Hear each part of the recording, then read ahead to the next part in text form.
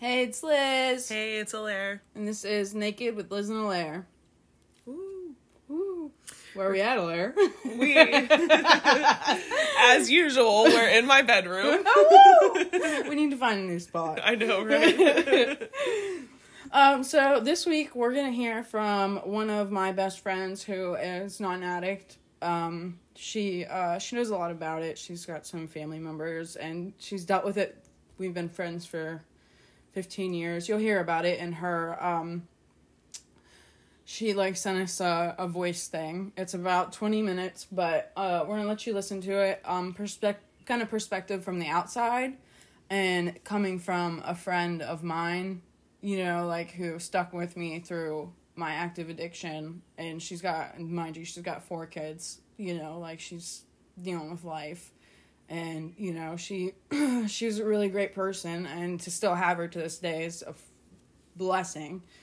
But we're going to play that, and like I said, it's about 20 minutes, and then we're just going to talk about it. All right? All right. Well, first I want to say I am so proud of these ladies for not only battling their addictions, but for also taking the initiative to speak out about it. I think it's such a hush subject that not a lot of people are as open about it as, honestly, our generation should be. I have so many friends that were just people that I went to school with that have lost their battle with addiction. And that's just in the last couple of years. I know Liz and I have talked about it a couple times. Everybody's dying. Just, it seems like every month or every week even sometimes, just you get that phone call that someone you know or went to school with or were acquaintances with or even hung out with all the time has OD'd or has done something stupid because they were drunk or they were high or whatever it may be. And I say battling with their addictions instead of overcoming addiction, because I'm a firm believer that you don't actually overcome your addiction. It's always going to be there. There's always going to be that thing in the back of your mind that's like, oh, I wish I could just take a pill, or I wish I could just take a hit, or whatever it may be that your personal addiction was. But it's always going to be there, and it's a fight every single day just to get through that day. You have to take it one step at a time. There is no, magical fix. It's never going to go away. It'll always be in the back of your mind. But anyway, my name's Kayla. I actually asked Liz if I could join the podcast after hearing their first couple podcasts, because Liz and I have been friends for 15 years, maybe more. But I remember vividly what her addiction was like and what she was like before her addiction. It's very vivid in my mind. And I just wanted to, kind of voice. I'm sure everybody that goes, well, maybe not everybody, but a lot of people that go through addiction have heard from your family members or your friends that it affects them in whatever way. But I don't think a lot of people talk about the aftermath of addiction and family members and friends don't speak about what they went through. Just because we don't want to sound selfish about it. It's by no means about me, but it did affect me or whoever your person may be.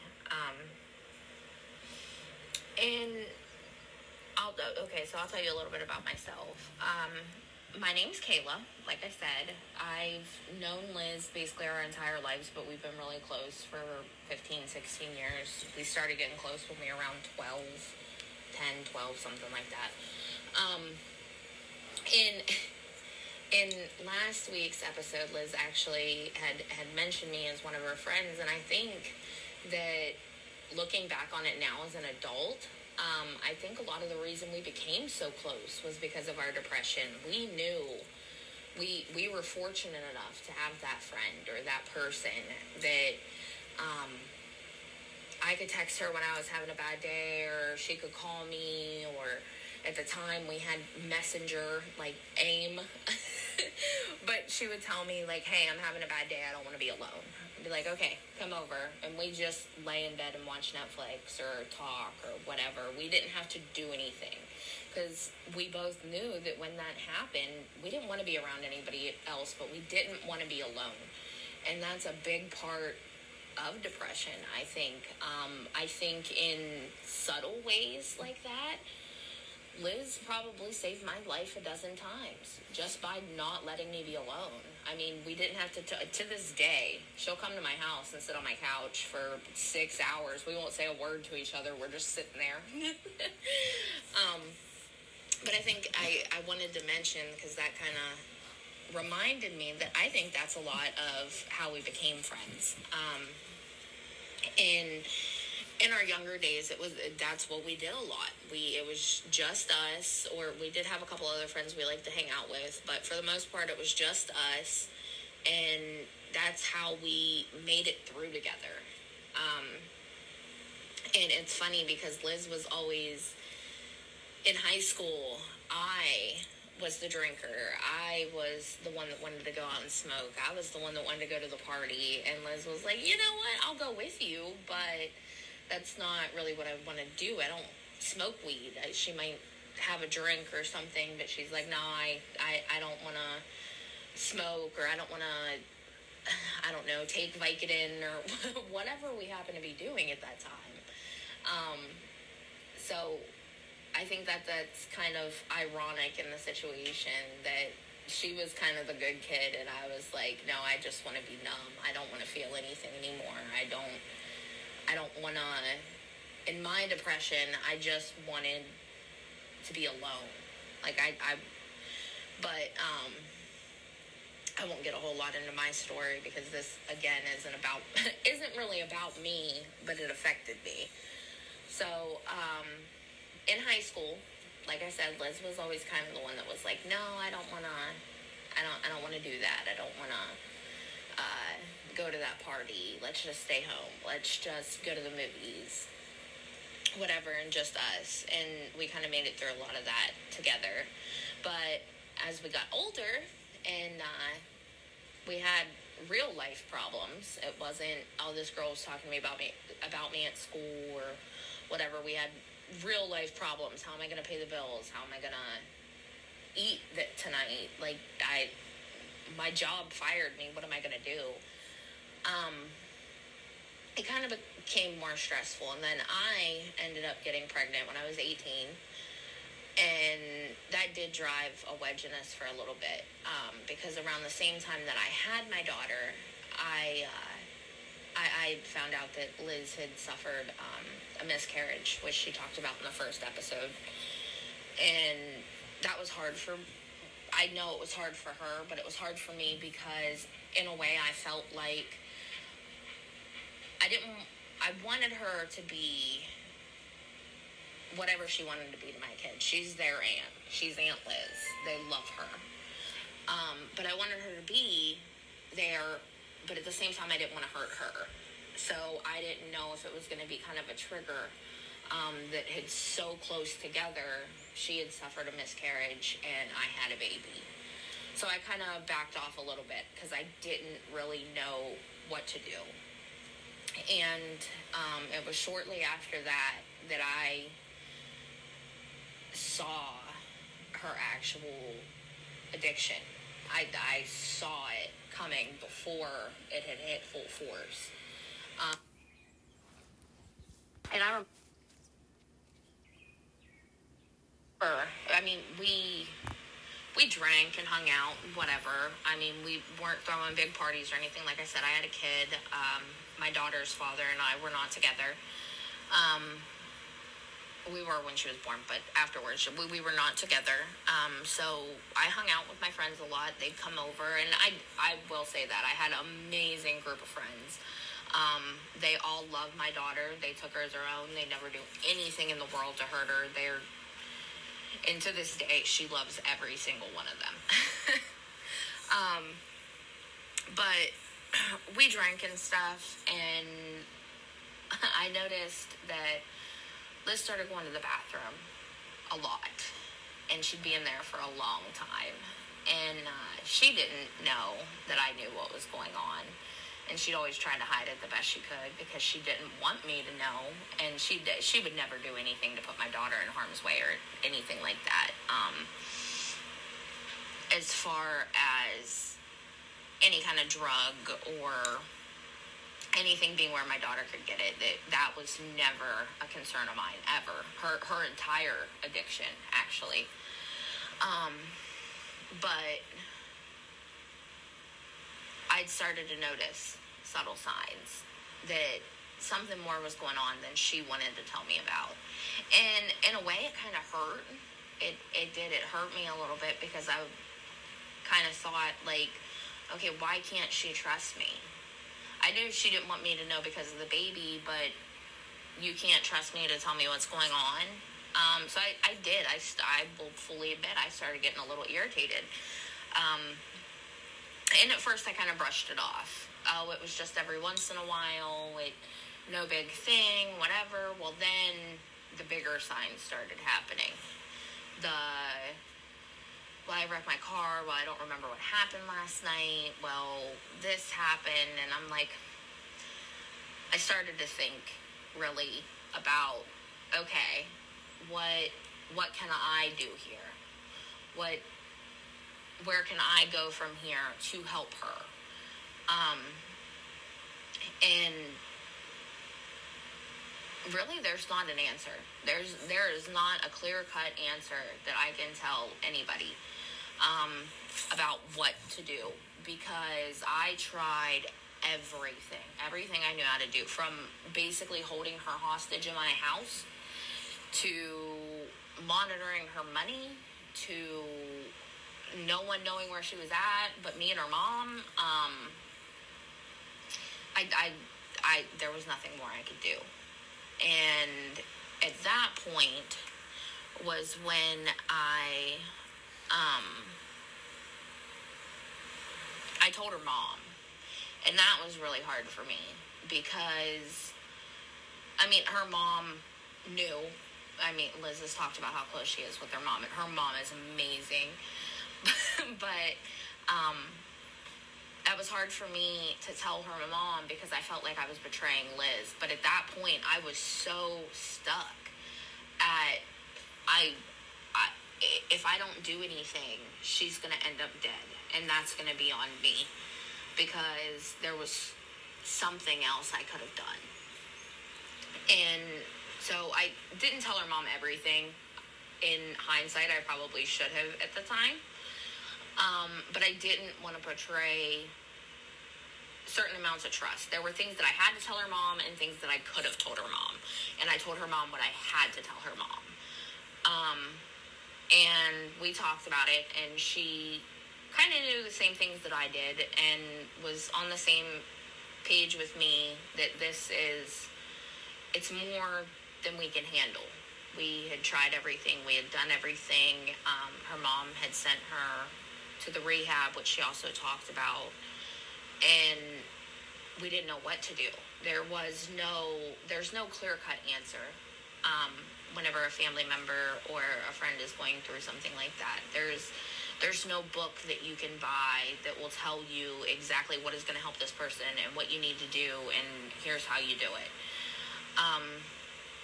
And basically, I just figured out that she wasn't going to do anything about it until she was ready to do something about it. And so that's when I stepped back. I said, okay, what I'm going to do is keep you alive. I will do anything I need to do to keep you alive. And that's what I did for about a year and a half. She needed a place to go. She called me. She needed food. She called me. Now I'd never give her like drug money, and she would never ask because I do have kids, and that's just not who she was as an addict. But if she needed $10 in gas, okay, we'll go to the gas station. I'll put gas in your car. No problem.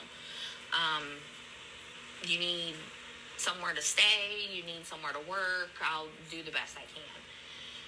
And so that's what I did for about a year and a half, was did everything I could to keep her alive.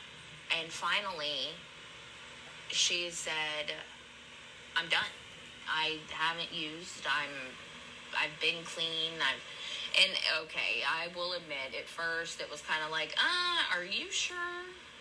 We've been here before. Are you for real this time? Or is it going to be like the last time where we're cool for a couple days and then we start our cycle all over again? And she stuck with it. And I'm, to this day, very proud of her every single day. Every single day. I couldn't, and I'll just randomly text her sometimes just to remind her, I'm so proud of you. You're doing such a great job, and I'm so proud of you. I'm here for you. And I think that to me, it's important because I want her to know. So, in my eyes, I think that's important, to have somebody to lean on like that, and to go through it with you, not to try to tell you you're wrong and what you're doing is horrible. And no, you need somebody to lean on that's going to listen. And Liz is not the only one that I know with an active addiction. My brother is also an addict, and he is not in like any kind of rehab or overcoming his addiction. It's not, he's an active addict, and to this day it's hard every day, every night, every day. And I mean, I did the same thing with Liz, but sometimes it's all I can think about. Well, what can I do? Well, where is he at? Well, is he going to be okay? Is he going to make it through the night? Is his next shot going to be his last? Is his next hit going to be his last? Is his next drink going to be his last? It's just something that always weighs on your mind, and you're always waiting for that phone call. And it doesn't have to be a relative. It can be your friend. I spent so many nights laying awake all night long waiting for a phone call from Liz. And it was just simply because we've always had a friendship where, and I told her, especially whenever she was living with me, I said, you tell me where you're at. I said, I don't care where you go, what you do, you tell me where you're at. That was our thing. I wouldn't judge her, I wouldn't yell at her, I wouldn't do anything to make her feel less than, but she had to tell me where she was at. And I laid awake a lot of nights because she'd tell me where she was at. And I knew it wasn't a good place for her to be at, but I wasn't judging her, wasn't ridiculing her, wasn't yelling at her. I was just waiting for a phone call, either a pick me up or something happened, or I just lay awake at night waiting. And I do that now with him. And it takes a lot out of you as a person. I will say that not everybody is built to love an addict. And I don't say that in a mean way. I just think that a lot of people don't know how to deal with it, so they choose to ignore it. And because it can be hard. It can be a full-time job all the time. You question yourself, you wait for phone calls, you wait for text messages, and whether you're a parent or a friend or a brother or a sister or an aunt or an uncle, there's someone in your circle that does that for you. I believe that not everybody is built for it, but I believe that everybody has one person, at least, that would do anything in this world or the next for them because they care. Not for any personal gain, not because they want anything from you, but just because they care about you. And I think a lot of addicts need to remember that, because a lot of times it feels so much like no one gives a shit, and that this is the best possible place for you to be in. And it's really not. It's killing you. It's literally killing you. And whoever your person or persons may be, it's killing them too. I developed an anxiety disorder. Well, I had anxiety, but it's gotten worse in the last 5 years. And a lot of it is due to stress, not just the stress of dealing with an addiction or loving someone with an addiction, but also it has gotten worse.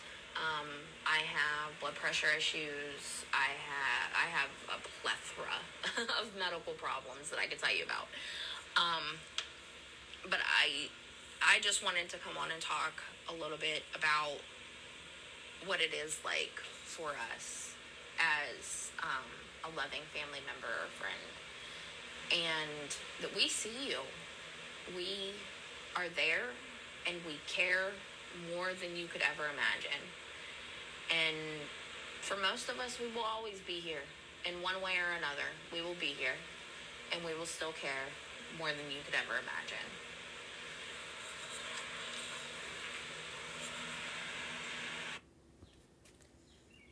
Wow. Yeah. That bitch has made me cry again. That was Kayla, my best friend. Like she said, you heard in her side that we've been friends for a long time. She's now up to 4 kids. When I had started in my active addiction, she had just had Caroline, her oldest, and then her boyfriend has 2 kids, and then they have 1 together. But anyways, and so when I lived with her, that's a lot. When what she was talking about when I was living with her, we would, I would never, ever, ever in my life do anything to hurt that baby. I would never leave drugs laying around. I'd never do anything like that.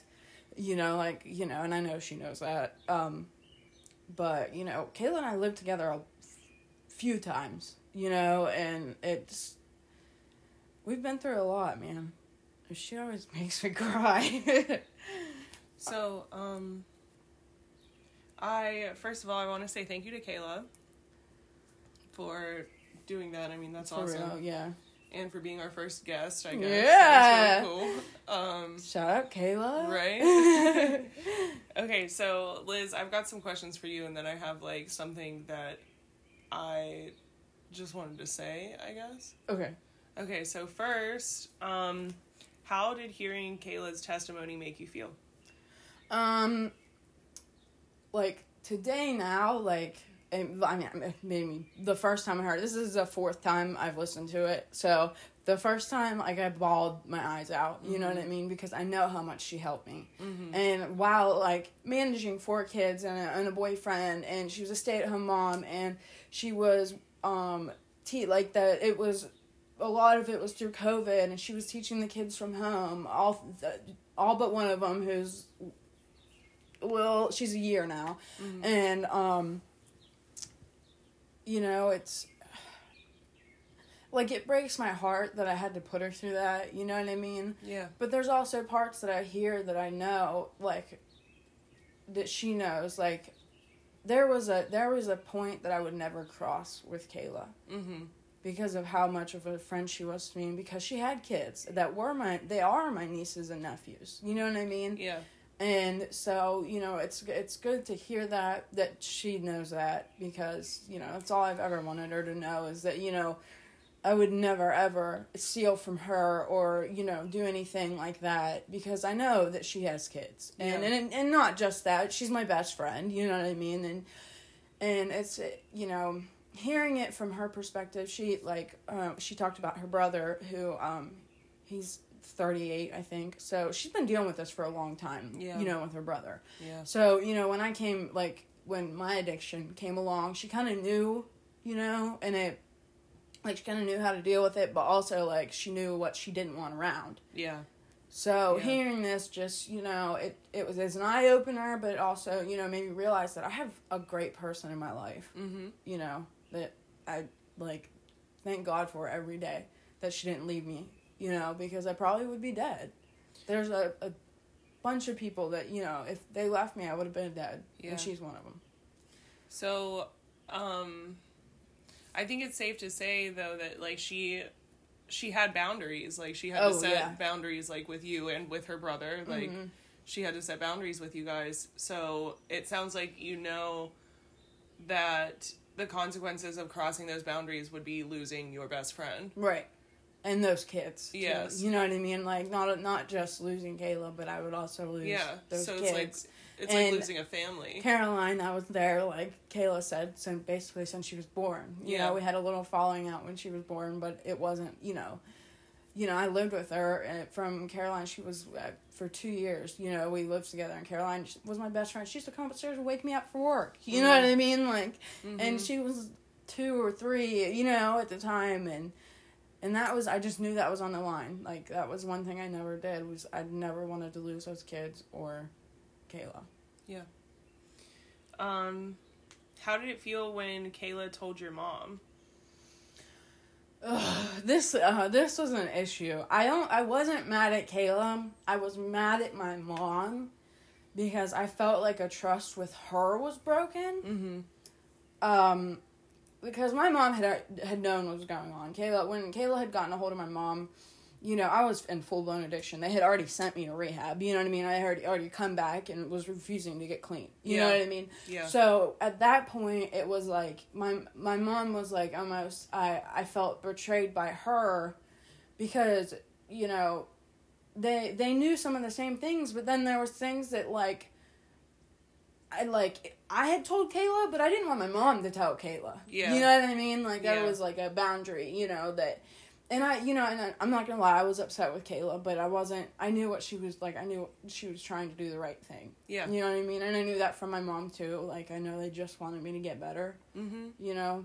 But, you know, there, at the end of it all, like, I just remember being so fucking fed up. Like, I didn't want to get high anymore. Yeah. Just wanted to feel anything, you know, like, I just didn't, you know?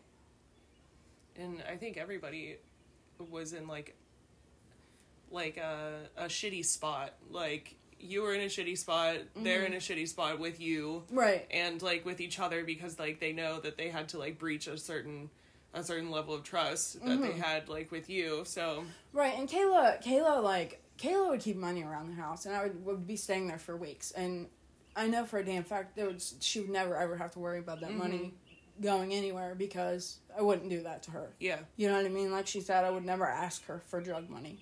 I would never do that to her. She has kids. You know what I mean? That's a line I don't cross. I'm not gonna, you know, and if I ever did ask her for money, like she said, you know, it was for something, or we would go get whatever I needed. Yeah. You know what I mean? Like, she would never just point blank hand me money, and I'd never take money from her. Yeah. You know, it was a lot. You know, as an active addict, there was a line I didn't want to cross. So, as far as, like, Kayla telling your mom about stuff, and, like, your mom telling Kayla about stuff, you said how you felt about it then, but how do you feel about it now? Now I feel like they just, you know, they were doing what they thought was best. You know, they just wanted to see, and, like, they wanted each other to know that they knew, you know what I mean? And they wanted to help as best they could. But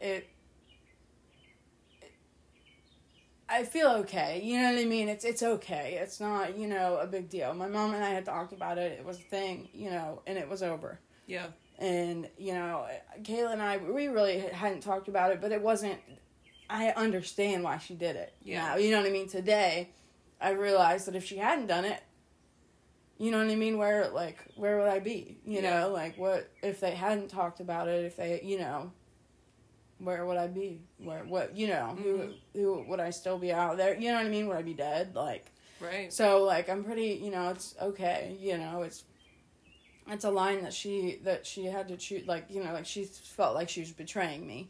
You know what I mean? But I felt like she did the right thing. You know?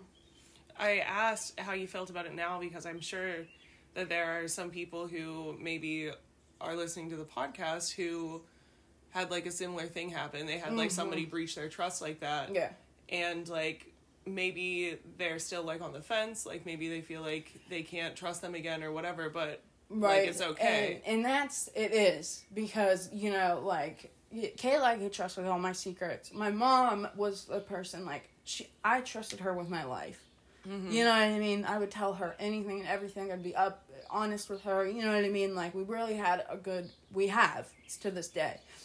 And when I had found out that they were, you know, talking, it was the first argument since I was probably 16 that I had gotten into a screaming match with my mother. Mm-hmm. You know, and I was screaming and crying because I was like, you broke my, you know, like, I trusted you with things that I had said. Mm-hmm.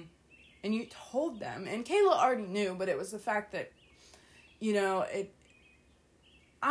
you shouldn't be the person that, you know what I mean? Like, and that's how I felt. And immediately after, I felt horrible. And, like, you know, I went upstairs and told her I was sorry, you know, and I loved her. And, you know, and I get why they did it. And to this day, I do, you know, and maybe it saved me, you know. I don't know what did, but it'll be okay, you know. Yeah. I trust both of them with my life. Yeah. So. Yeah. So what I wanted to say, I thought it was really interesting when Kayla said that not everybody is built to love an addict. Oh, yeah, I know. And that's true. It's super true. Yeah, and she was like, I'm not trying to be mean, but no, it's the God honest truth. Yeah. There are people out there who... Like, it's not something that's going to go away. Like, it's not something where, like, okay, well, if we sleep on it, then, like, it'll be better in the morning. Right, no. It's not like that. No. And it's a full-time job, like she said. In the beginning, yeah. When she really said, you know, it's a daily struggle. Mm-hmm. Every fucking day is, you know, I just have to get through today. Yeah. And I'll be okay. And then, you know, it's the same thing, you know, but it's, yeah, she's all right. And she also grew up, you know, her brother, she watched, you know, him do that for years, you know. Mm-hmm. He's been an active addict for a long time, mm-hmm. you know what I mean? And so that she grew up with that. So I think I was kind of blessed in that aspect because she knew, you know what I mean, that maybe that I was, you know, she could save me, you know. And so, you know, like when she was talking about like managing my money, my mom would take my fucking debit card mm-hmm. and I would have to ask them to use it. You mm-hmm. know what I mean? Hiding away from, you know, people. Like, my mom and her were the only two people who knew where I was at, and it was usually her house. Mm-hmm. You know what I mean? And that was point blank. Like, you know, I didn't really have a phone. Like, I was really trying to get my shit together. Yeah. Like, I was really trying hard. You know, and it just... Looking back, you know, I was like, why did it take me so long? You know, why was I so stubborn with... Yeah. That. Yeah. You know, but... I don't know.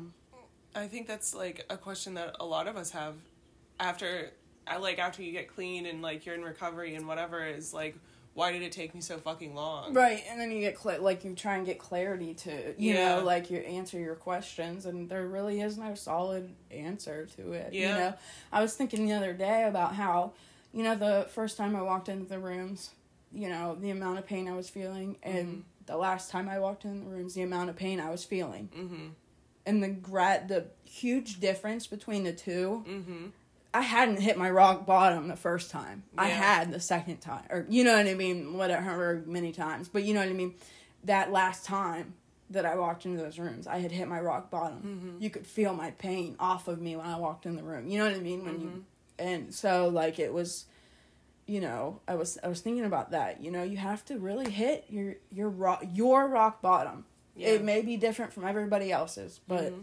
and you know, she talked about her brother. Her brother and I used together. Mm-hmm. You know what I mean? So that was also a big thing that she, you know, she didn't want me to be around him because we would use together. Right. You know what I mean? Right. So. Right. Yeah. But I love her, and she has such a good outlook on it, you know what I mean? Like, she's very open-minded about it, and she just... I love her. She does text me randomly, you know what I mean, mm-hmm. and say, I'm proud of you, you've come so far, you know what I mean? Yeah. And for her to know me before, you know, what the active addiction, you know, she did know that, like, I had lost myself completely. You know what I mean? I came out, like, used to be this happy, joyous, you know, go-lucky person, and then I lost that. And, you know, I just didn't, you know, didn't know what to do. You know, I just wanted that back so bad. I wanted to be that person again. Yeah. I think, this is just my opinion, but I think, like, I don't think you turn into the person that you were before. Right. I think that you grow into a new person. Yeah, you are a brand new person. Like you, there's this, like, person that you were pre-addiction, then there's the person that you were in addiction, and then there's the person that you are afterward. And it's like, in my opinion, I think I'm a better person afterward than I was even before. Right. Yeah, because you learn a hell of a lot. You know what I mean? You do. You learn the hard way, but you learn. Yeah, you do. And I think that, like I'm capable of giving the people that I love this better version of myself now. Mm-hmm. And I'm capable of giving it to myself. And it's healthy. Yes. You know what I mean? Like, we've learned to be healthy, you know, productive members of society. Yeah. You know what I mean? Like, for real. Like, you don't, it's a struggle. It's an everyday fucking struggle, man. Like, I would be lying if I didn't say that I struggled every day, because I still am, you know what I mean? I'm still, you know, I'm almost 7 months clean, you know, and it's still so hard. You know what I mean? Like, it's just dealing with everything. And, you know, but if you can just get through one day, you know what I mean? Reach out, you know, just do what you can. Reach out, talk to people. There's numbers out there. There's all kinds of, you know, people that will talk to you. Yeah. And who will get you through your day. Mm-hmm. Like, they would literally sit with you 24 hours to make sure you get through that day without using. Yeah. You know what I mean? And, like, it's just for today. Yeah. Literally. Mm-hmm. Just for today, we're clean. Yeah. Just for today, I don't want to bash my head off the wall. Just for today, I'm alive and I'm clean, and that's all that matters. Yep. Cool. Oh, we got 37. Yeah, 37 and a half about. Okay, so I want to say thank you, Kayla, so much. I appreciate you and I love you always. That was great. Even listening to it for the 4th time, I still wanted to cry, you know. It brings me to tears because she really is the most caring, loving person I know. You know what I mean? Next to you is, you know, but as a non-addict that, you know, still somehow understands, you know, and gets it. It was really cool hearing from, like, somebody who's in your support system. Right. That was really cool. Yeah, and I think that is a, you know, awesome thing. But thank you, Kayla. I think we're gonna wrap it up. Yeah. Okay. Next week we're gonna talk about grief. Basically that's it. Alaire and I both dealt with grief in different ways. We're gonna probably talk about it before active addiction, inactive addiction, and then, you know, now. Yeah. You know, so, but that's all we got. That's it, guys. Love you. Love you. Bye.